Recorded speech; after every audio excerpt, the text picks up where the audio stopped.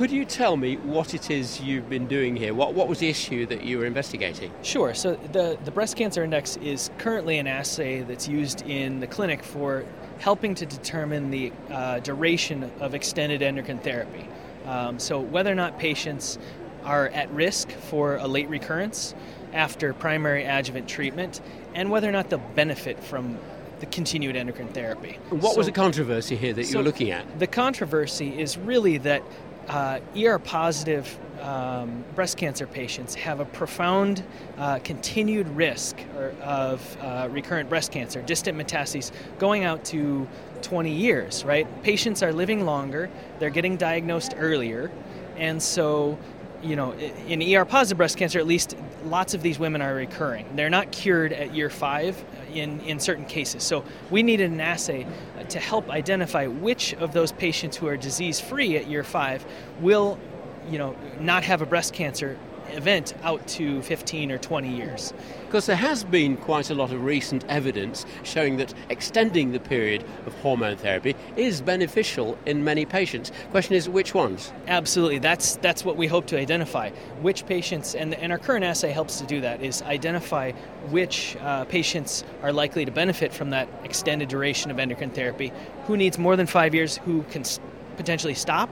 But this poster specifically is about de-escalation of therapy. So the contrary to that, which patients can we be pretty confident that they don't need continued endocrine therapy because their breast cancer specific survival out to 20 years is profoundly high. Right. So can you first of all describe the test to me and then tell me what you were doing with it? Sure. So the Breast Cancer Index is an assay that you utilize the tissue from the time of diagnosis or the biopsy.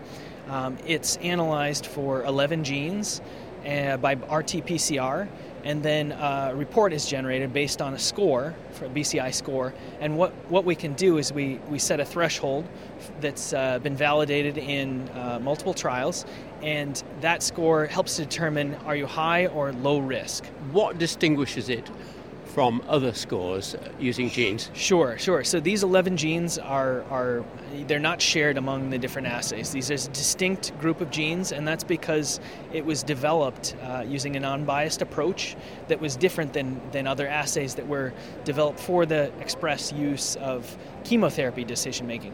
The distinguisher here is this is an endocrine therapy decision-making tool. There is no other assay like this. Right, so it has a certain amount of specificity for looking at endocrine therapy sensitivity, does it? Correct, yeah, absolutely. The HOXB13 over IL-17 ratio, or H over I ratio as we call it, is the endocrine therapy predictive biomarker that no one else is looking at. So can you tell me what you did in the study that you're now reporting? Sure. So what we did is in the Stockholm trial, which allows for a very long-term follow-up, profound follow-up, and it's a set of patients that don't really exist in contemporary trials, where the training set had no adjuvant endocrine therapy, and no chemotherapy either, right? So these represent the natural history of breast cancers in this Clean trial. data. Clean data, exactly. And then what we can do is we can discover a threshold at which allows for a capturing of a large proportion of these patients, 27% in this trial, that have a very low rate of recurrence, a 20-year breast cancer-specific survival in that 1/3 of patients who have been treated now with TAM therapy, adjuvant TAM, like contemporary patients, 98% 20-year breast cancer-specific survival. Right. Give me some idea of the size of the study and its statistical dependability. Sure. So the untreated arm, so the no adjuvant endocrine therapy, had 283 patients, and the tamoxifen-treated arm had 317 patients. It was generally a lower risk population in breast cancer, and that's sort of like contemporary patients that we see these days. They're being detected earlier in their history, so they're not quite as large. They're maybe not quite as aggressive. ER positive patients, hormone receptor positive patients mainly. And patients now are receiving, may or may not be receiving adjuvant chemotherapy. So in the past, everybody got chemotherapy. Now people are not necessarily getting chemotherapy, and that's represented in this trial. And so the comparison in the approximately 30% of patients who have a 99% breast cancer specific survival from 5 to 20 years, that's very different than the higher risk patients that are identified with the same assay who have about an 80% 20-year breast cancer specific survival. So it resolves that late recurrence risk. What exactly were the findings? So the findings were that we could identify using this assay with a newly discovered threshold that in the patients, so about a third of the patients, in this study it was 86 patients that were classified as minimal risk by BCI molecular assay, right?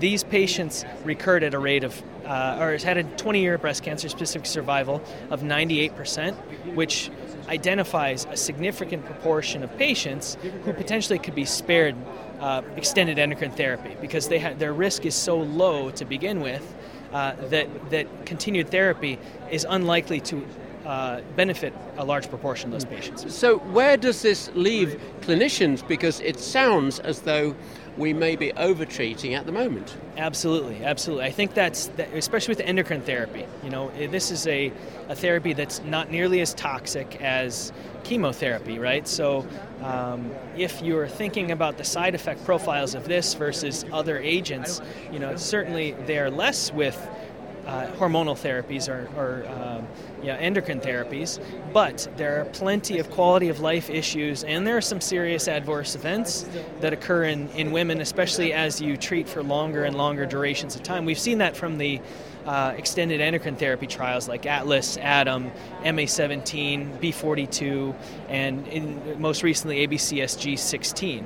So the longer you treat for, particularly with AIs, more bone events you see, so more fractures and skeletal events, right, and osteoporosis, right? So if you stop therapy earlier, you could potentially prevent unnecessary side effects in women with a profoundly good risk profile over time. So what sort of message would you like to send out to cancer doctors right now then?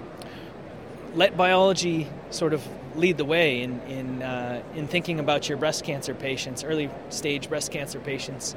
We're already doing that in the chemotherapy realm, where the treatment paradigm has changed from a treat-all approach to a de-escalation approach. The same can be applied to an endocrine therapy approach, and I think physicians are doing that already. With some clinical factors, but we can further refine that using assays like the Breast Cancer Index.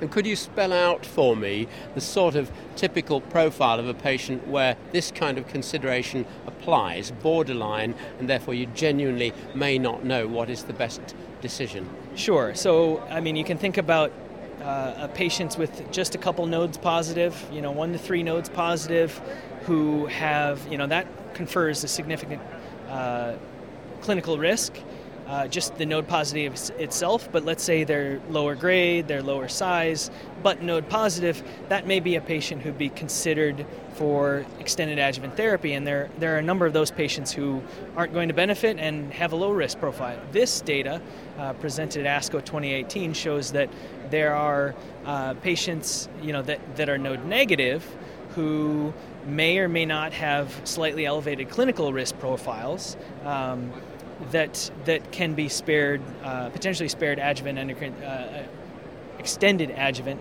hormonal therapy because they have such a low profound risk. I think the paradigm keeps shifting, longer, shorter. We look at the early breast cancer trialist data that really changed the landscape in pointing out that as women live longer, they're more and more likely to have a recurrence, and there are subsets of them that we can pretty confidently identify are not going to recur. If you were to spell out the main take-home message for doctors right now, what would that be? De-escalation of therapy is certainly the new paradigm. We can do that in the chemotherapy realm, and we can also do that in the extended endocrine therapy realm. Using molecular assays as well as clinical factors, these things both have a role to play in this area.